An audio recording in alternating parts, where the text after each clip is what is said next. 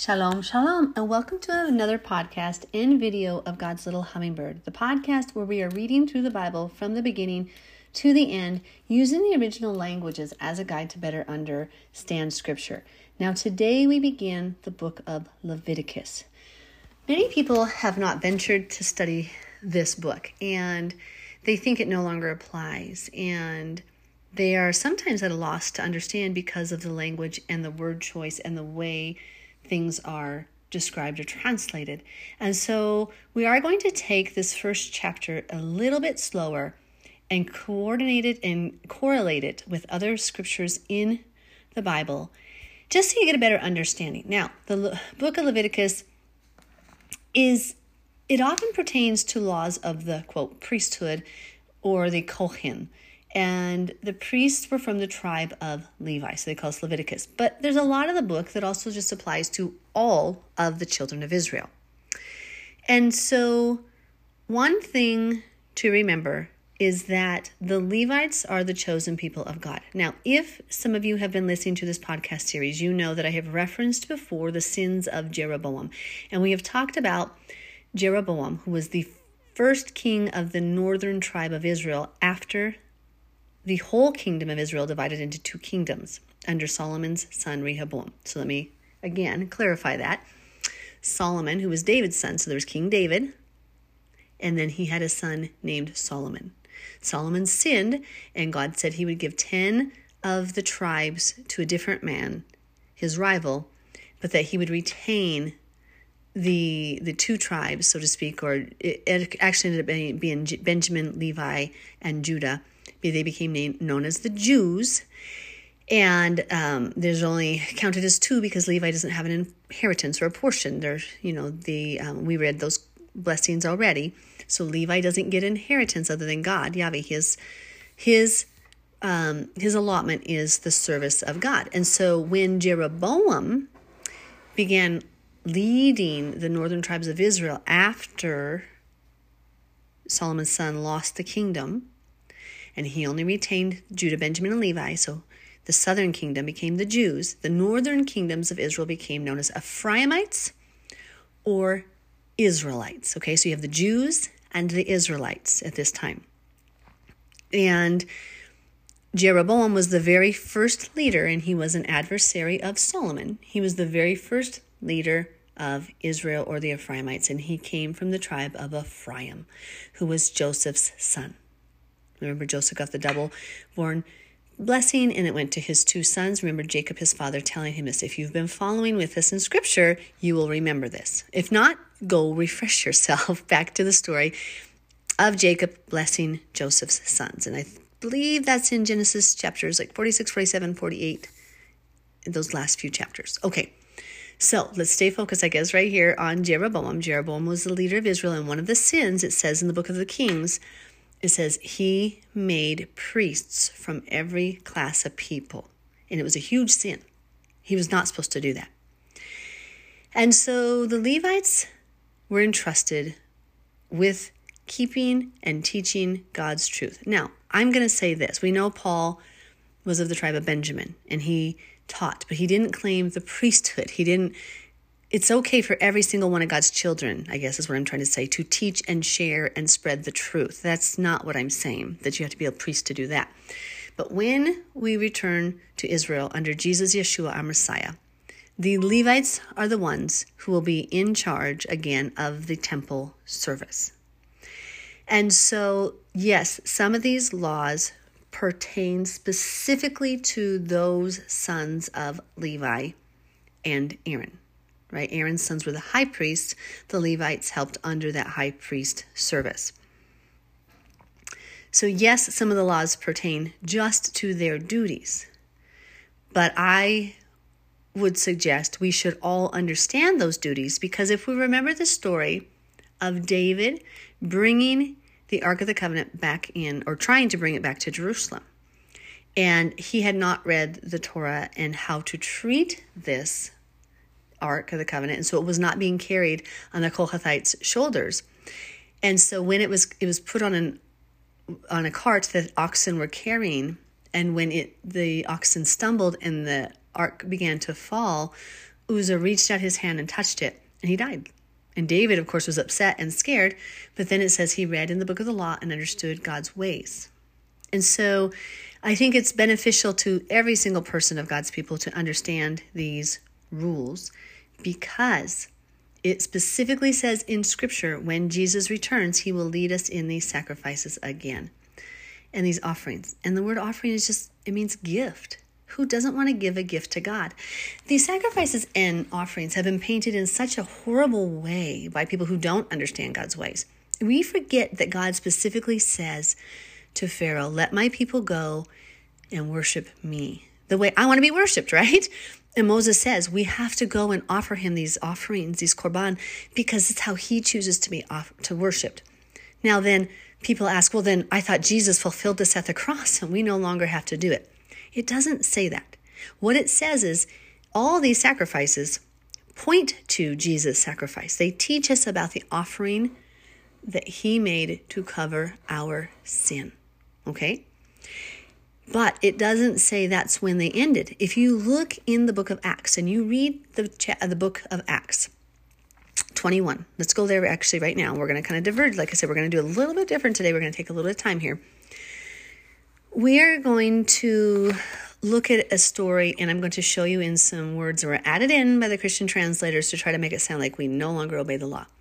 But remember, at this time in the book of Acts, Acts chapter 21, the temple still stood. The second temple, Solomon's temple, that had been cleansed by the Maccabees during the Maccabee revolt. Hanukkah is a different thing. It's just weird.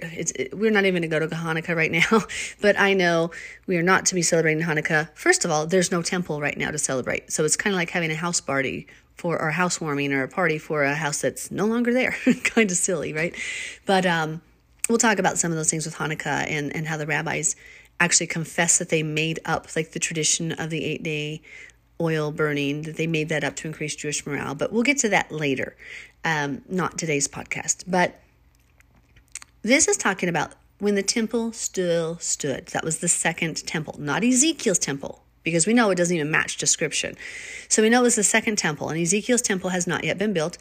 And we know that Ezekiel was confirmed as a prophet, and we know it will happen. The word has come to pass so many things that were in Ezekiel, and we know him to be a prophet of God.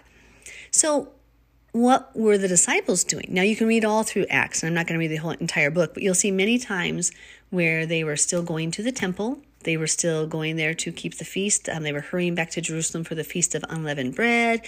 And you'll see lots of those references. But specifically, let's look in Acts 21 right now.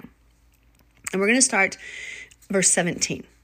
And when he had come to Jerusalem, the brethren received us gladly. On the following day, Paul went in with us to James, and all the elders were present. Now, let me point out that word James does not appear in Hebrew, and it is not the word James. It is the word Jacob, Yaakov. So when the translators, and this is historical documented fact, when the translators translated this Bible to honor King James, who commissioned them to create a translated version, they changed the word Jacob to James to honor him. So the word James is not a biblical name. It was the word Yaakov or Jacob here, and that is historical, extra-biblical, proven facts. So look it up for yourself if you don't believe me. Verse 19, when he had greeted them, he told in detail those things which God had done among the Gentiles through his ministry. And when they heard it, they glorified the Lord. And they said to him, you see, brother, how many myriads of Jews there are who have believed, and they are all zealous for the law. Did you hear that? People turning and believing in Jesus were still zealous for the law. In fact, please look this up. But the person who laid hands on Paul to receive his sight, Ananias, it says he was a man devout according to the law. Are we starting to realize here that the law wasn't a bad thing? And there's a difference between God's laws and those of Judaism. Because God's laws are the ones that we find in the Bible, Genesis through Deuteronomy, whereas Judaism has a whole other book called the Talmud that has a whole bunch of laws they started to compile while in the Babylonian exile that they added in. God didn't say. So notice here, these Jews are devout, and this is a good thing. Nobody condemns them for being such. And it doesn't matter just that they're Jews. Remember, we have been reading in Scripture from the beginning how it said any Gentile that wants to follow God, just keep his commandments. I've pointed those verses out from the beginning, and if you haven't been following, please go back and listen. But this is important to note. Let's keep reading. But they have been informed about you that you teach all the Jews who are among the Gentiles to forsake Moses. Now this means the law that Moses brought, Genesis to Deuteronomy, saying that they ought not to circumcise their children, nor to walk according to the customs. What then? The assembly must certainly meet, for they will hear that you have come. Therefore, do what we tell you. We have 4 men who have taken a vow. Now, this is the Nazirite vow. Take them and be purified with them and pay their expenses. I hate that they changed the translation here.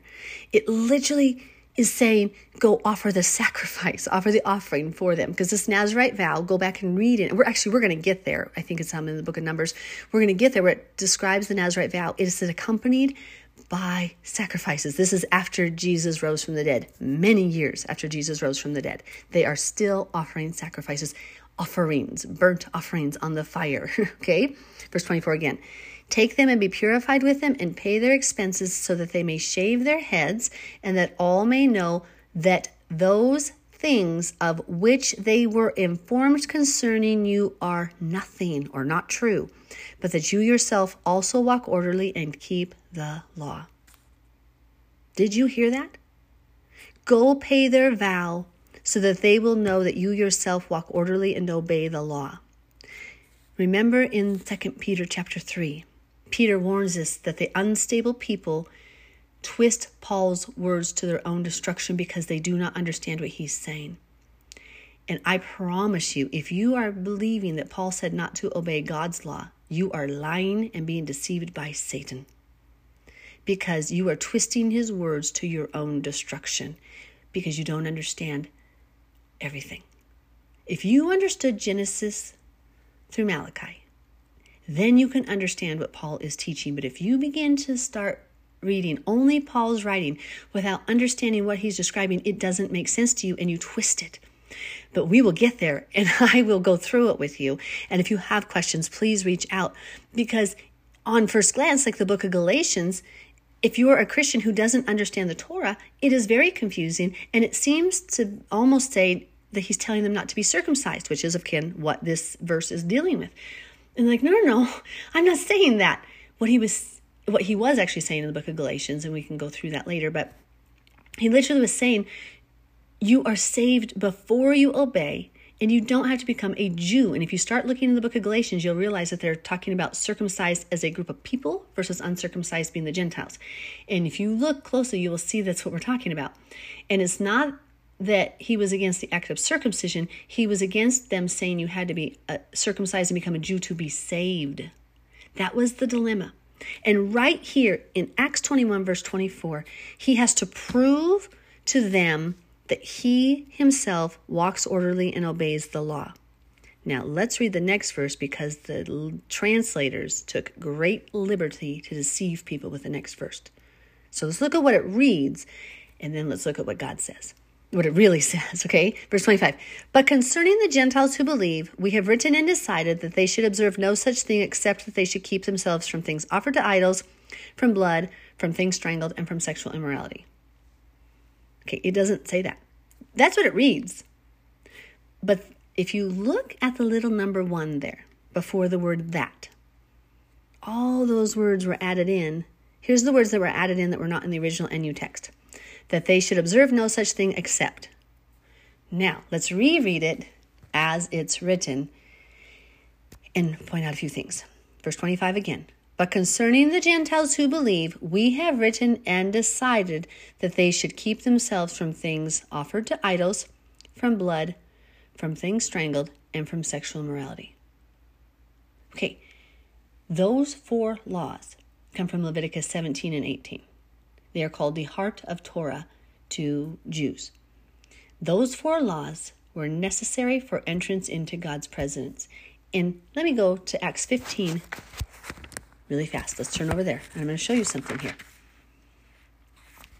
In Acts 15, They do some of the same translational errors, but it's the same message being sent here. Let's start in verse 18. Known to God from eternity are all his works. Therefore I judge that we should not trouble those from among the Gentiles who are turning to God. So they're turning their lives over to God. They're accepting salvation.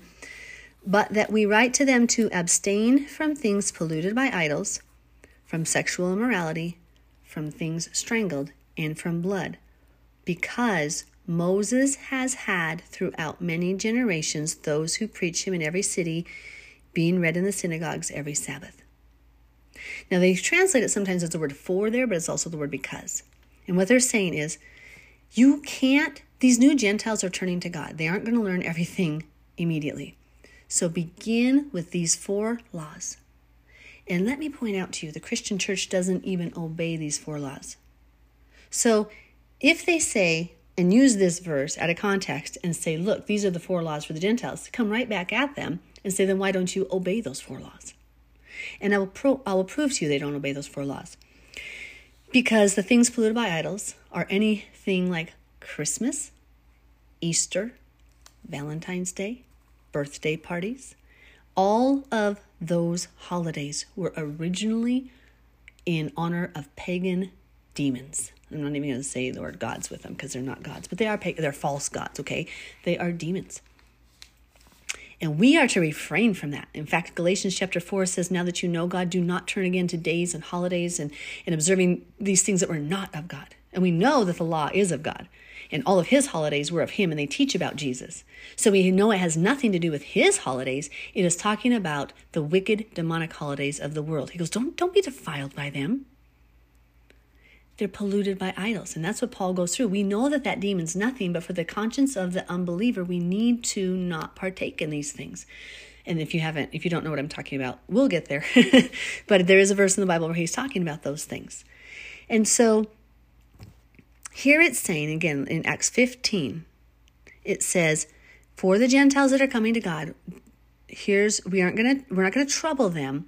But here's where we're going to start. We're going to start with these things because Moses is being preached every Sabbath. They're going to go to the synagogue and they're going to learn about the law of Moses. But let's start with these 4 things because they can't even enter the assembly with all the pollution on them and the uncleanness on them unless they turn from these 4 things.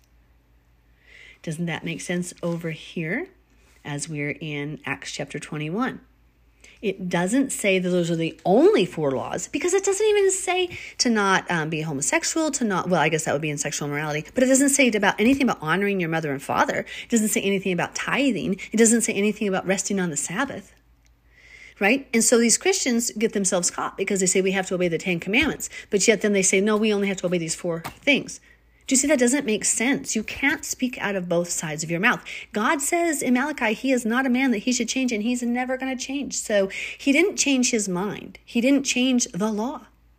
And so when we're looking at these sacrifices, we need to realize, here's Paul going and offering these offerings, and you'll look through the book of Acts now, and you're going to see so many examples of them continuing to offer sacrifices and going to Jerusalem for these feasts after Jesus died.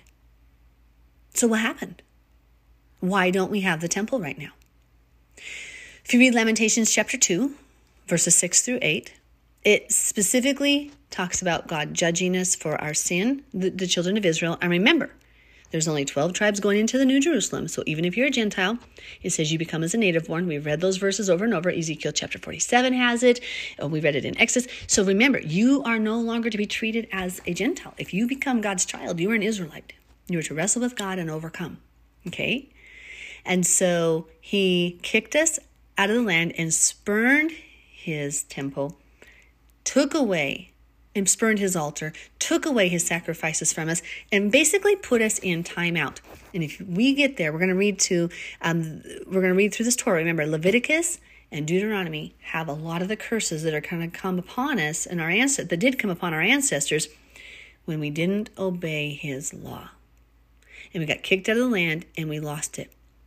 So it is not a blessing to not be in Jerusalem, but it was the way through which he was going to reach the seed of Abraham to every nation. He used our shortcomings and our sin to fulfill his purpose and his plan, and through imperfect people, he's working a perfect plan.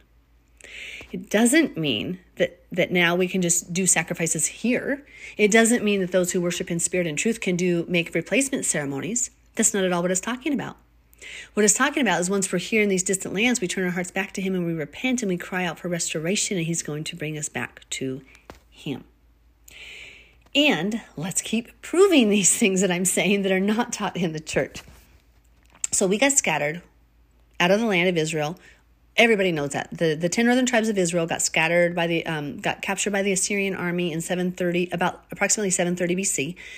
The tribe of Judah continued to stay in the land, even when Sennacherib came against Hezekiah. We read that in Isaiah and in the Chronicles and stuff. When he came against Hezekiah, Hezekiah cried out to God, and Judah was saved. But Judah did get sent to Babylon for 70 years, but they got to return. But the sins of the northern tribes of Israel were so great because they had worshipped outside of Jerusalem in ways they weren't supposed to. They made replacement ceremonies, made people priests from every class of people, and were just completely ignoring God's laws. So they got scattered and taken captive by the northern kingdom of Assyria and scattered throughout all the world. So again, like I said, this actually is going to work out because it's spreading God's truth to all the nations. It said his seed, his zarah, his sperm went to all the nations, which was prophesied. But it's also, we're in punishment. We're in time out. We got kicked out of the promised land because of our disobedience. Our fathers did. And so we're suffering for their choice. And we'll get to Ezekiel, but it does talk about the 2,730 years, because if you take Ezekiel's laying on his side times 7 for the northern tribes of Israel, you'll see that it ends up exactly around the year 2000, right around the time the two-house movement was starting, the Hebrew roots movement gained momentum, and people were turning back to Torah. Okay, so those are so many side notes, but I just want to point out that I'm not just completely making this up, and the scripture all does prove this stuff and continue to say these things which I'm saying. But so, going back to why we don't have the temple now and the sacrifices, because God got mad at us. We sinned. And if you read, now let's go to Daniel, and I'll continue to prove this. So that was Lamentations chapter 2. But now let's go to Daniel. And I'm turning there as you guys are too. Sorry, I should mark my Bible, but I just don't. So let's go to Daniel chapter 9. And I want to point out this verse. This is talking about the Great Tribulation period in the last week. Okay, it talked about from the 62 weeks and the 7 weeks, and then there's a final 7. And it's the word week that they translated it as in English, but it's just a word 7, or like a week, because there's 7 days in a week, so it just means kind of a completed period of 7. So this is going to be 7 years. Verse 26, let's read it. And after the 62 weeks, Messiah shall be cut off, but not for himself. And the people of the prince who is to come. Now that prince is the bad one. That's not Jesus, Yeshua, because Yeshua, our prince, was just cut off. But remember, the prince of the air, we're told, is Satan, and he's the one working. Okay, so let's continue reading. And the people of the prince who is to come shall destroy the city and the sanctuary.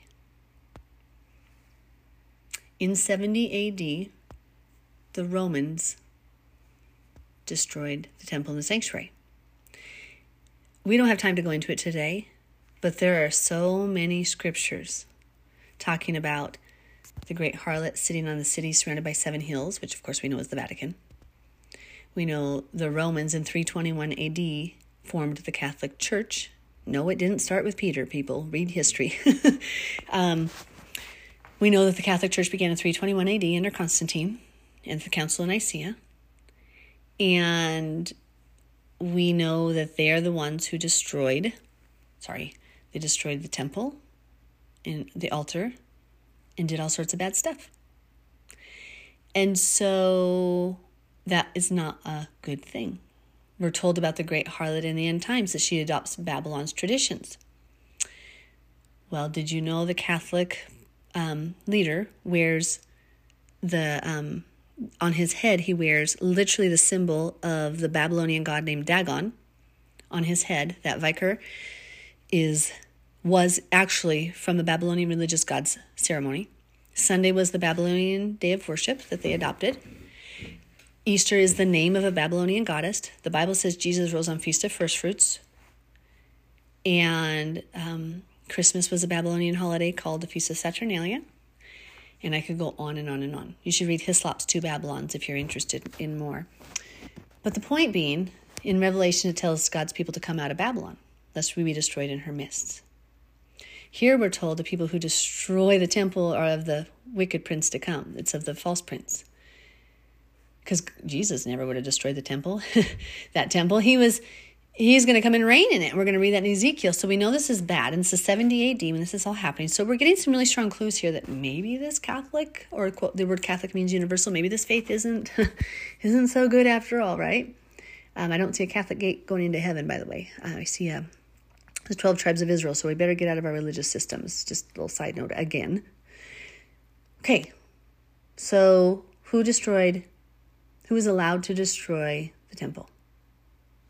Those who are functioning in the spirit of the Antichrist. And remember, in the New Testament, it already says the work of the spirit of the Antichrist was already at work. But John already said that. And so God let it be destroyed. And in Lamentations 2, he talks about he spurned it because of our disobedience. So he let it be taken from us as a timeout. And we were supposed to be, Zephaniah chapter 3, literally says we're supposed to mourn for those feasts. And you think about it, when you discipline a child and you put them in their room, they're supposed to mourn that time and mourn for what their actions cost them. Whether it be time playing with their favorite toy or time playing outside, they are to mourn for their actions. And we got cast out of the promised land. We are not in a land flowing with milk and honey. We are in a pretend free land that is actually ruled by great tyranny, that is not obedient to God's ways at all. This is not the promised land, people. Wake up. This is not the promised land. And we are to be mourning for God's ways to return and crying out and repenting of our father's sin. If you read the book of Nehemiah, you read the book of Ezra, you read the book of Daniel, what did they do? They confessed the sins of their fathers, and they repented and they pled with God to restore things. That's what we're to be doing. Okay. Now, if you continue to think, well, we don't have to do the sacrifices anymore. I don't care if they did them for 70 years. We don't have the temple anymore. Yeah, we can't do them because you're right. We already read in Deuteronomy. We didn't read that together yet. We'll get there. In Deuteronomy chapter 12, 16, 18, when it's talking about these things, it specifically says to only do these sacrifices in the land of Jerusalem, in the land of Israel, in Jerusalem, where God puts his name. We know that. We know this is a punishment, so we can't just make a replacement ceremony because that's what Jeroboam did, and he got in trouble and caused all of Israel to lose their inheritance, the 10 northern tribes. So what are we to do? We're to be crying out, praying for the restoration of God, and asking him to come and restore us. And let's prove that again. Let's prove this. Let's go to Zechariah chapter 14.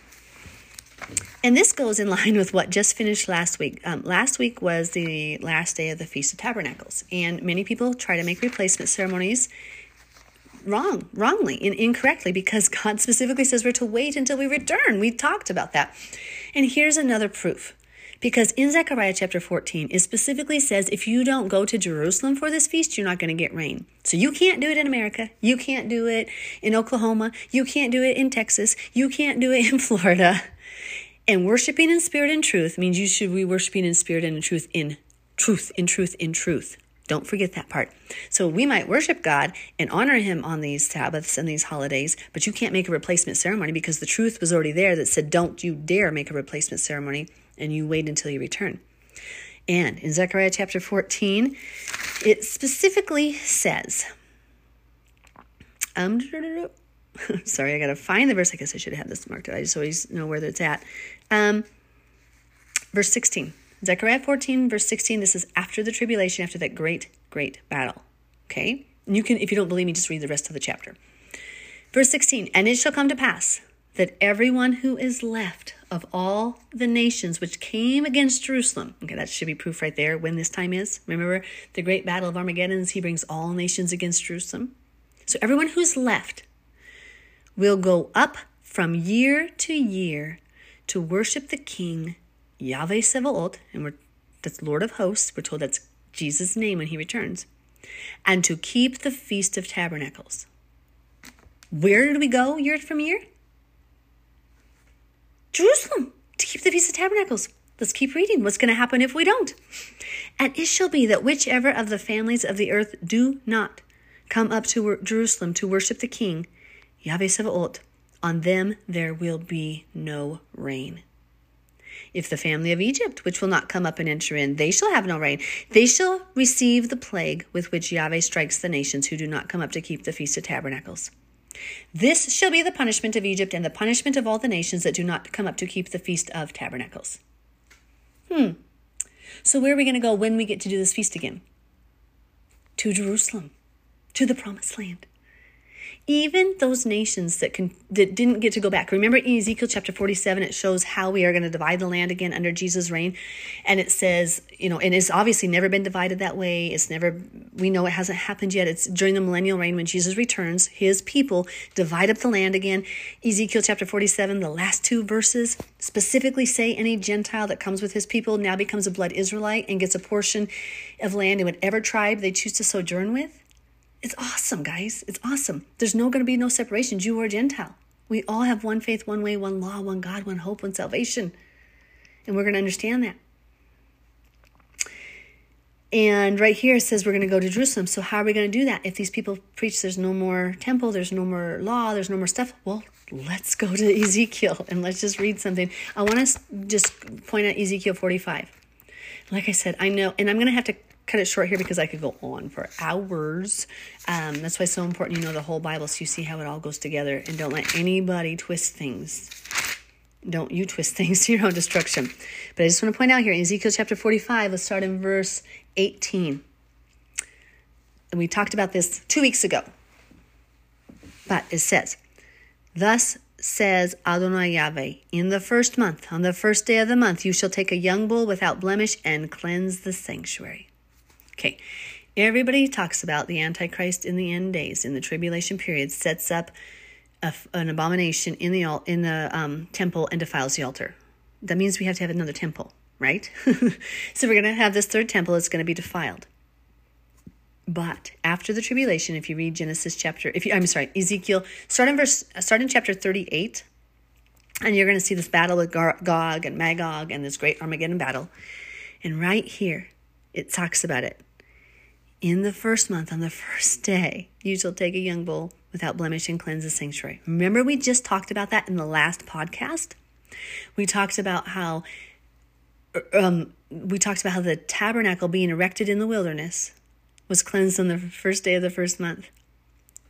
And here, when Jesus returns after the tribulation, we're going to cleanse the temple on the first day of the first month. I love it. I love it. And who leads us in this? If you read this, I promise you won't miss it because it calls him our King David. And we know David is dead, right? King David's dead, but we know that this is the prophetic Jesus. And it talks about him being the priest and the king. So we know it's Jesus and Yeshua. And I just say Jesus for those of you who don't understand Yeshua's name, just to help you a little bit. But right there, we're going to cleanse that temple. And then if you keep reading, hey, guess what, guys? We're going to be offering these sacrifices again. It says it right here. And in fact, when I first came to obedience to the Bible in 2002, we were fellowshipping with some people, and I had been reading my Bible, and I said, it says right here we're going to be doing the sacrifices. Because I had always been taught in church, there's no more sacrifices. But at that point, I was beginning to understand we only lost God's ways because of our sin. We had literally the curse that was told that was going to happen to us is that we were going to do pagan practices, eat unclean foods, and be scattered to the nations and do unclean, filthy things until we understand our wretchedness. So these Christians who pretend that it's freedom and it's a good thing that we don't obey the law, they're actually celebrating the curse. But once you turn to God, he removes that curse from you and helps you to see. It specifically says in the New Testament, when they turn to God, the veil that was on Moses is lifted from their eyes and they understand it. So if you turn to God in truth, you will understand the law of Moses, how it's just life to us. It's not our salvation. We were already saved. And then we learn how to please God. Oh my gosh, I hope this is making sense to you guys. And I know I jump around in my mind. If you could be in my mind, is probably a very scary place. It goes so fast. but connecting this all together is so important for you guys to see so nobody can deceive you. and tell you that this no longer stands. The reason we don't have a temple is because of our sin and our father's sin. And he's coming back, guys. He's coming back to reign as king on earth, and he will restore this worship system because it's the way he wants to be worshiped. He said that all the way back in Exodus. So if you read Ezekiel 38 to the end, I promise you're going to see what I see. The third temple is beautiful and Jesus reigns in it. It's after the tribulation. And here we're shown right here, he cleanses it. Okay, so now, does this apply to you? Absolutely. And even though Leviticus chapter 1, we cannot physically do it right now, we can learn about how all of these sacrifices always point to Jesus. And we can learn about what it's going to look like when he returns. Now, I will point out, I don't believe the sin offerings will have to be offered anymore for us because it specifically says those who are left of his people will have sin no more. So, remember, we are still in sin and under the curse. And people who say we're no longer under the curse in that capacity don't understand because we still die. And what does it say? Death is like the first curse we received. So people can twist scripture all they want, but they really need to listen to this and see how the story is about mostly right now we need to return our hearts to God, remember his ways. And this whole Bible is a picture of the whole story of redemption and salvation and restoration. So Jesus is coming back and he's coming to reign with the Torah as his guide. Remember Isaiah 2 says that, Isaiah 65 or 66 says it, that the law will go forth from Zion when he returns. The law is the word Torah, their teachings and instructions, and he is going to teach us how to obey Moses in truth and spirit. Yay, Moses and Elijah. So now, 36 minutes into this podcast, let's get to Leviticus chapter 1. And with an open mind, understanding that this is a prophecy, a picture of Jesus, and that this is again what we need to understand when he returns. And again, couple this with Ezekiel, in those chapters exactly 45, 46 and stuff, they talk about this stuff particularly, but 38 to the end in total, you'll see some amazing pictures. Okay, Leviticus chapter 1, verse 1. Now Yahweh called to Moses and spoke to him from the tabernacle of meeting, saying, speak to the children of Israel and say to them, when any of you brings an offering or korban, a gift, to Yahweh, you shall bring your offering of the livestock, of the herd, and of the flock. So remember, offerings began way back with Abel and Cain. Remember? Abel brought his animal, and Cain brought of the field. Cain didn't give him his best. Abel did. But offerings were right from the beginning. It's natural to want to give thanks to God and give him something and bless him. It's natural to want to do that for your own parents. It's natural to want to do that for your children. Okay. If his offering or his korban or his gift is a burnt sacrifice, an olah, of the herd, let him offer a male without blemish. He shall offer it of his own free will at the door of the tabernacle of meeting before Yahweh. Then he shall put his hand on the head of the burnt offering, and it will be accepted on his behalf to make atonement for him. So the atonement, remember, is covering. So if you feel guilty or you're pleading with God, or you've gone through maybe a sinful period and you need cleansed or forgiven, you put your hand on this bowl, confess your sin, your strength is killed. It is all burned up, and what remains is just a pleasing aroma to God, you laying down your life for him. And ultimately, who did that fall upon? Jesus. We confess our sins on him. We die so he can shine through us. Verse 5. He shall kill the bull before Yahweh, and the priest, Aaron's son, shall bring the blood and sprinkle the blood all around the altar that's by the door of the tabernacle of meeting. And he shall skin the burnt offering and cut it into pieces. The sons of Aaron, the priest, shall put fire on the altar and lay the wood in order on the fire. Then the priest, Aaron's sons, shall lay the parts, the head, and the fat in order on the wood that's on the fire upon the altar. And he shall wash its entrails and its legs with water.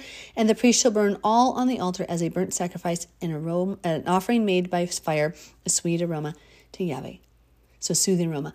He loves the smell of the barbecue. Right? It's going to be burnt up.